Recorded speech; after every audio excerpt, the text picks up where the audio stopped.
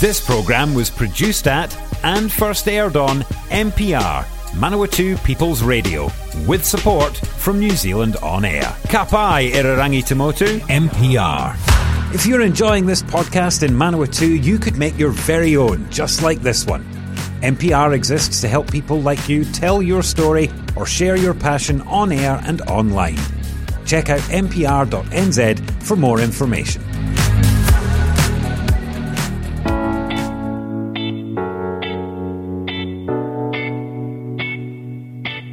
Hi, I'm Greg Watson and welcome to this week's show of Property Matters, where we talk all things property, or at least as much as we can fit into this short show format. So we're going to have a little bit of a look at some interesting changes to the city centre of Palmerston North, housing development happening in Levin, and then we're going to go a bit further afield and talk about the market and what's happening with the ghost houses that have been in the media a bit lately. And if we have time later on, warning of a story from Airbnb. So we'll come to that later as well. So it was really good to see recently that this headline was in the paper by Janine Rankin on stuff.co.nz. Hotel plans will revive Palmerston North's old post office building. My father used to work in the post office savings bank for many years, about 25, 30 years. And in fact, he worked in the very building that is also known as the building that was High Flyers in the middle of town. So this article says a central Palmerston North eyesore and heritage building, most recently known as High Flyers, will be restored to glory, possibly including the reinstatement of its clock tower. Who knew it had a clock tower? I did not, but you might be a little older than me and remember that. So the developer Safari Group has an unconditional contract to buy the former post office building on the square. Its plans to restore the currently dilapidated building and build a 5-storey, 86-room Wyndham-branded hotel and health spa, complete with retailing, a conference room and a gym. Safari Group Director Damien Taylor said the company was excited to bring a world-class hotel brand into the city centre. Palmerston North has long been on our radar, he said, and the right opportunity has presented itself. He said the company had worked with heritage buildings before and understood what it would take to restore the old post office to its former splendour and create an asset the community would be proud of. Sounds really exciting, and that was one of the challenges for trying to sell the High Flyers building, was the sheer amount of work needing to be done, which includes, to the best of my understanding, earthquake strengthening. Taylor said while design work was at an early stage, intention was to restore the parapet and decorative features of the 2-storey building facade. The new 5-level building in behind would be linked with a joint double-height glazed atrium that would serve as the hotel's entry lobby. He said some existing materials from the interior of the building would be salvaged and reused. When we see a design about that or see some plans, I'll make sure I let you know here on Property Matters so we can have a look at where those are at. So Taylor hoped the building would begin in late 2023, late next year, of course, with a target for completion of the $50 million development in mid-2025. So that's something that will be great. It'll be lovely to see that building restored and finding use in a facility that's of a standard that'll be really good for attracting people. The original building was a 1905 Edwardian building as part of the memoryscape of the city, according to Palmerston North historian Margaret Tennant. It was symbolic of the role of government functions in the city and a historical anchor point around the square. The chimes in its original clock tower, named after Rangatane chief Kireti Pano, excuse the pronunciation, had been removed after the 1942 Wairarapa earthquake and now rang in the clock tower in the centre of the square. The building ceased working as a post office in 1988, became, after an episode as the High Flyers Bar and Nightclub, it sat empty since 2017, and there has been a few antisocial elements and antisocial things happening there. So moving on to Levin, this article from the Horowhenua Mail, Levin to get more Kāinga Ora housing after purchase of land. So Kāinga Ora hopes the purchase of a block of Levin land will help take some of the pressure off Horowhenua's social housing waiting list, which has increased over 500% in 6 years. The government housing provider has purchased the large plot at 123 Kawiu Road to build more houses, adding to the 157 homes it already has in the town and the 184 it has in Horowhenua. According to the property records, the plot's 31,699 square metres. Now, Levin in the wider area is actually experiencing significant population growth, with Horowhenua's population growing more than 5,000 in the last 8 years. On current estimates, another 26,000 are expected to call Horowhenua home by 2040, which is an increase of 71%. I think a lot of this is to do with the improved and increasingly improved infrastructure and roading, making Levin travel much easier. Horowhenua also experienced massive demand for social housing, with the Kaingaora waiting list for Horowhenua going from 36 families in June of 2017 to 237 families in June of 2022. There is the social housing project in Hinemoa Street, which has helped a bit to alleviate the issues. But Kaingaora's Regional Director Graham Broderick said the demand for social housing had increased steadily over the years. He says, "We're so pleased that through this land purchase we'll be able to provide a place to call home for so many families." So planning's at the early stage, but the site could be used for medium-density public housing with a range of different-sized homes. And again, plans will be shared once they're more detailed, and we can bring that to you here on Property Matters as well. Now, in the news lately, it has been talk about ghost homes. And this was the idea that there is a whole bunch of houses, and they had focused a bit on Auckland, that are just sitting empty. And it says in this article by Jeriden Khan that the government scraps the national scheme aimed at filling ghost homes. So property demand continues to outstrip supply, and it's driving the record median prices even higher. And in Auckland, where the average house price is more than $1 million, there's a jarring number of empty derelicts. A government project aimed at filling empty ghost homes will not be pursued after a $500,000 investigation and trial. The government paid community organisation Wise Group to investigate the number of ghost homes, why they were empty and how long for, and to run a trial in Hamilton to test methods of getting empty homes filled. Wise Group's work began in March of 2021, and a plan for a national scheme was produced, but ultimately the idea was scrapped. The process of working with owners to fill their empty properties was deemed too complex, and the number of true ghost homes found to be relatively small. So it's more of a media beat-up, really, this one. So according to the 2018 census data, Wise Group wrote there were nearly 95,000 empty dwellings across Aotearoa. However, a survey of owners of empty homes suggested only 10% intentionally keep their properties empty. The survey, which received responses from 772 owners, found the vast majority kept the empty homes as holiday homes, second homes, or vacant rental properties or under renovation. So when they delved into it, there's actually not a whole lot of ghost homes, that they're actually being used for other purposes. Long-term vacant dwellings make up only a proportion of unoccupied dwellings, a Ministry of Housing and Urban Development spokesperson said. It is generally accepted globally that a small percentage of homes will naturally, due to a range of factors, be unoccupied at any one point of time. The spokesman said the study indicated there were no low-hanging fruit to make empty homes available as rental properties. Wise Group Board Chair Julie Nelson said while the organisation respected the Ministry's decision, it believed any program that worked to increase housing supply in the country was work worth doing. We know that innovation projects of this nature need time to become well established and to achieve the desired returns, Nelson said. She said in the absence of government funding, Wise Group would support other organisations through an Empty Homes Starter Kit, which was developed as part of the project and had been made freely available online.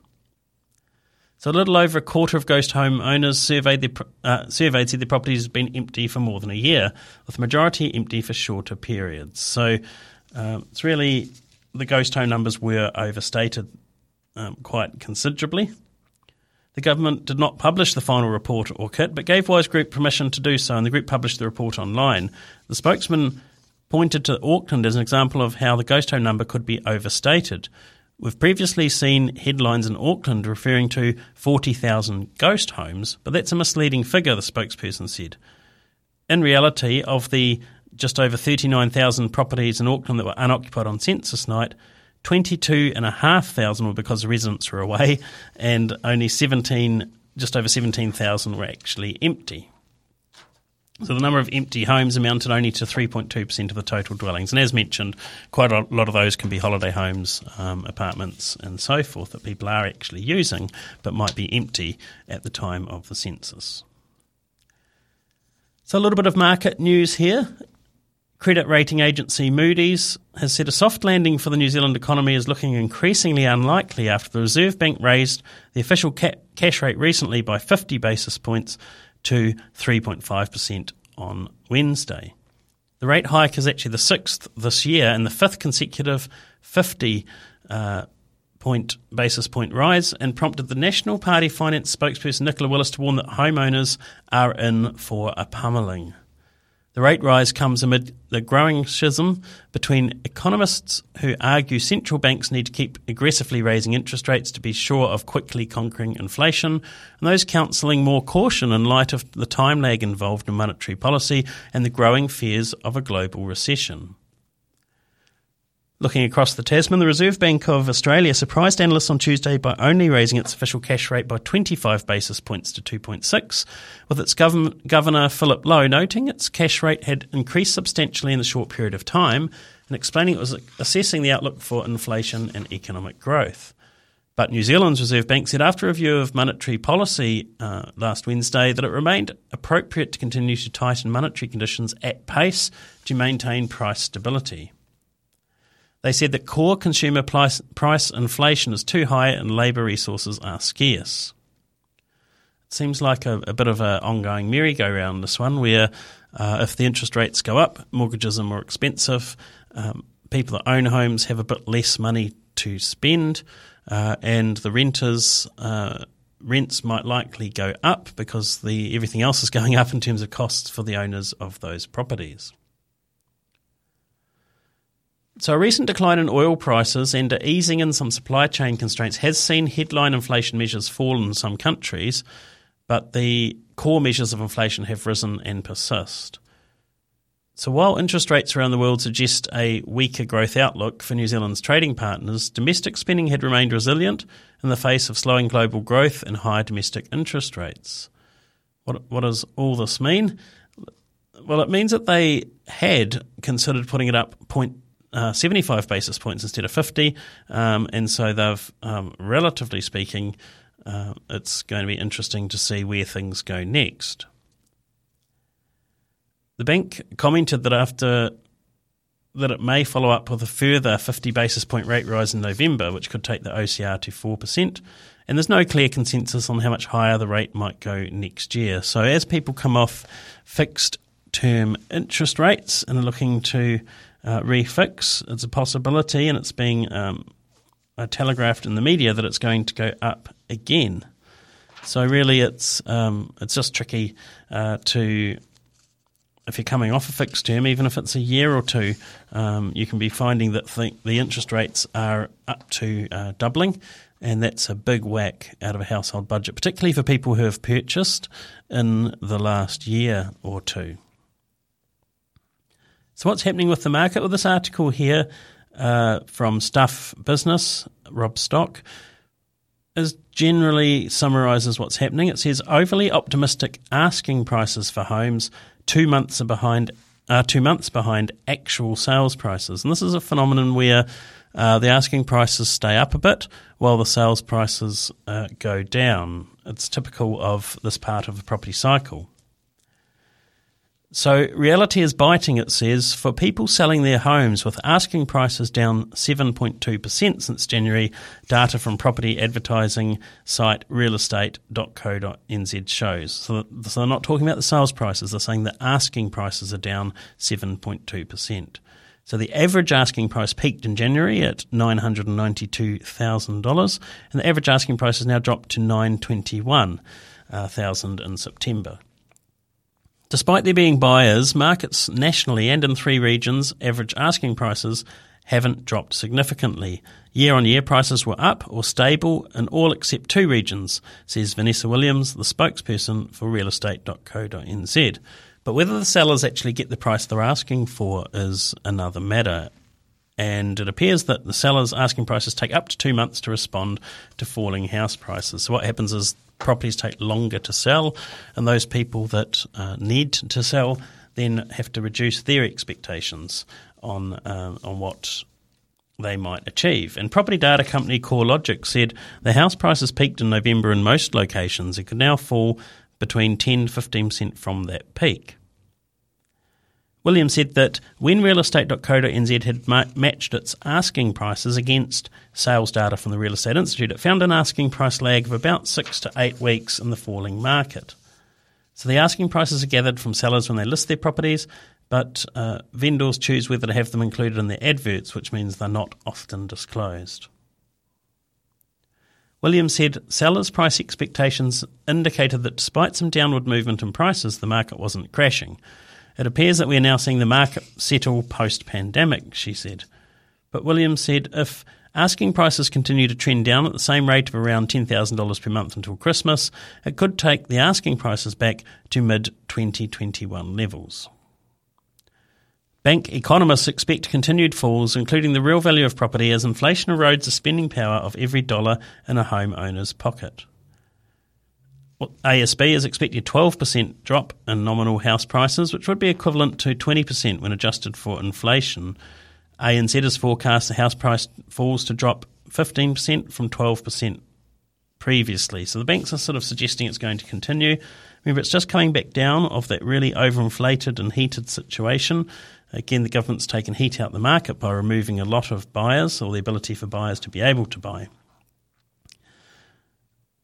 So the average asking price in Auckland fell 2.1% in September to 1.16 million, I should say. Gee, I almost said billion there.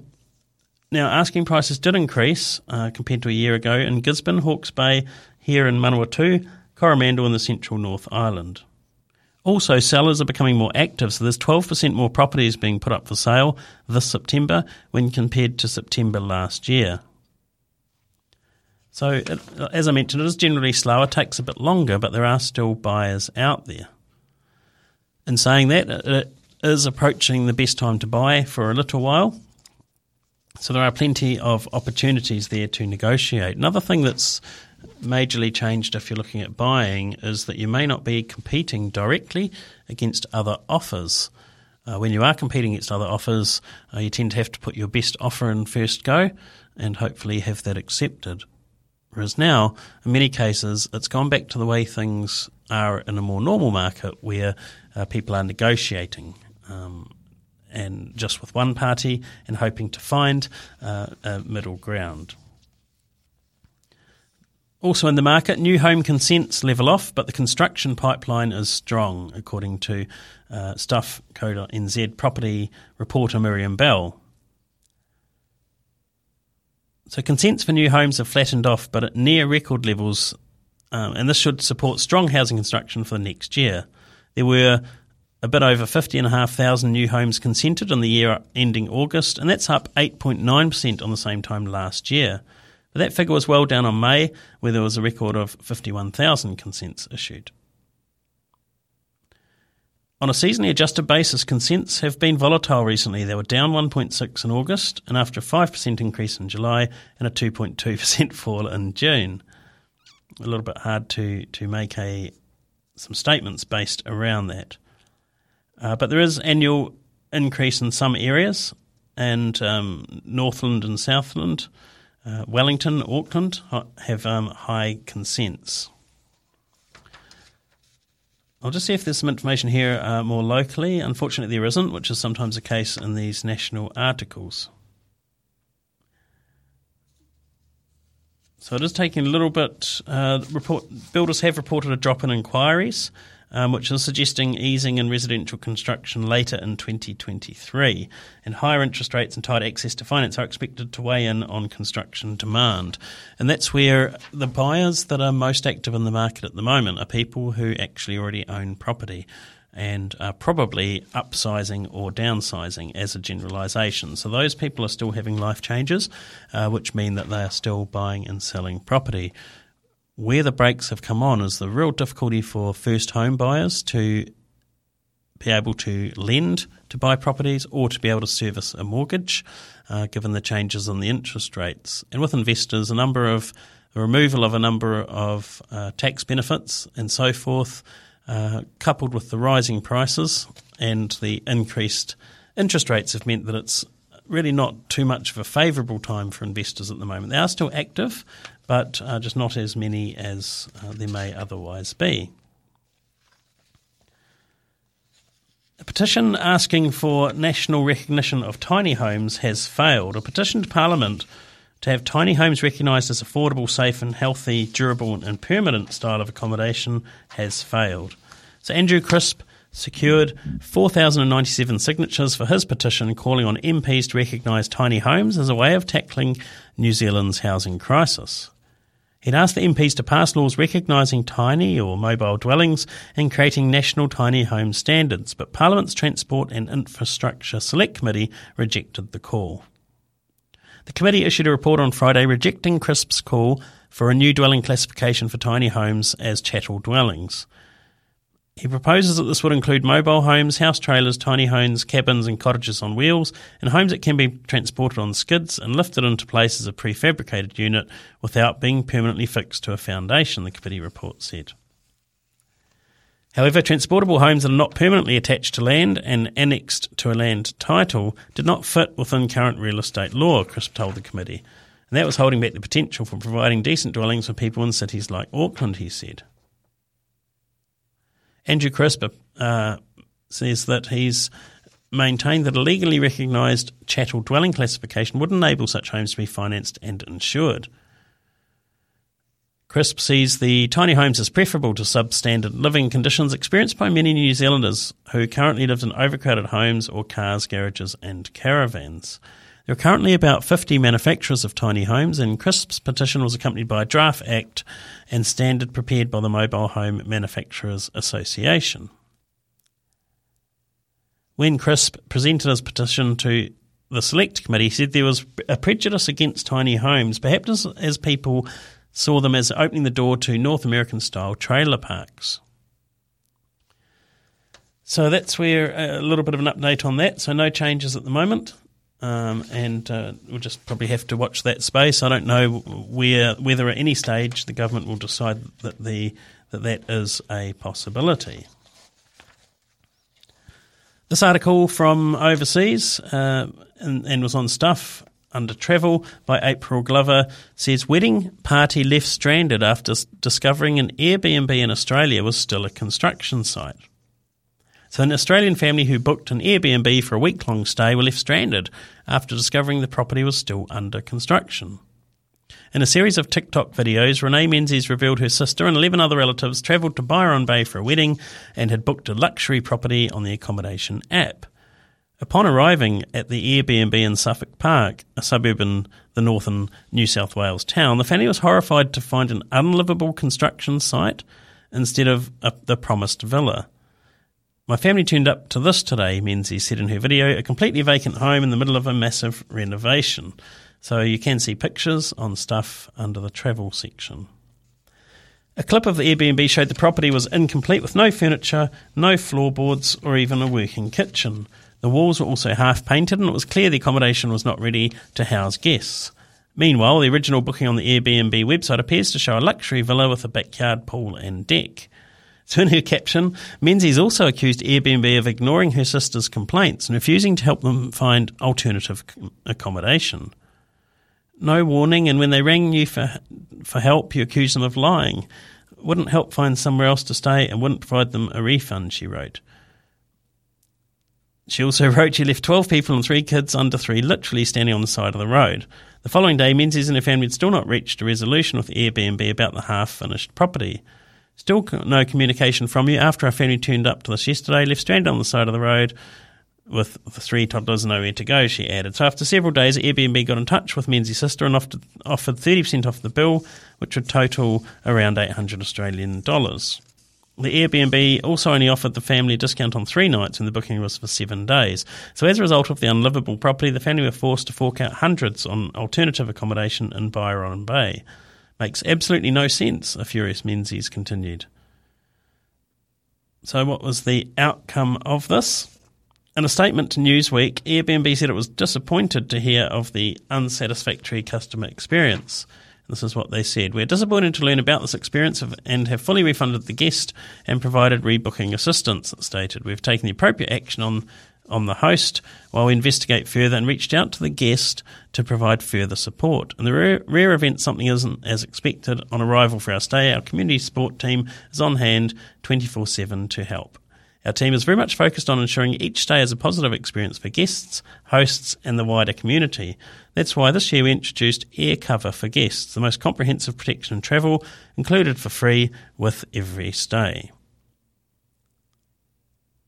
So it's pretty amazing that, imagine that situation. So you literally turn up for your Airbnb and you can't even stay there. You can't live in it. And it begs the question, whose fault is that? Is the owner being misleading by the owner, I mean the host being misleading by putting up advertising showing that the property is fine? Can Airbnb go around and check on properties to know? It's a really tough one.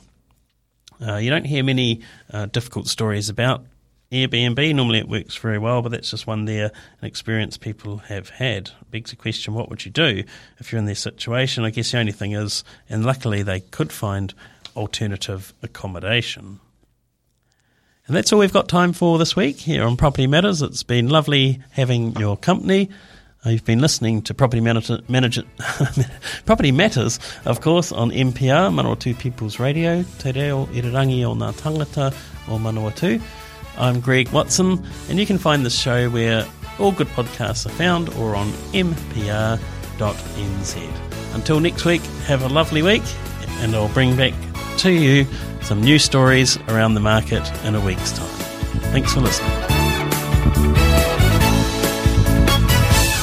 If you enjoy this MPR podcast, please consider subscribing.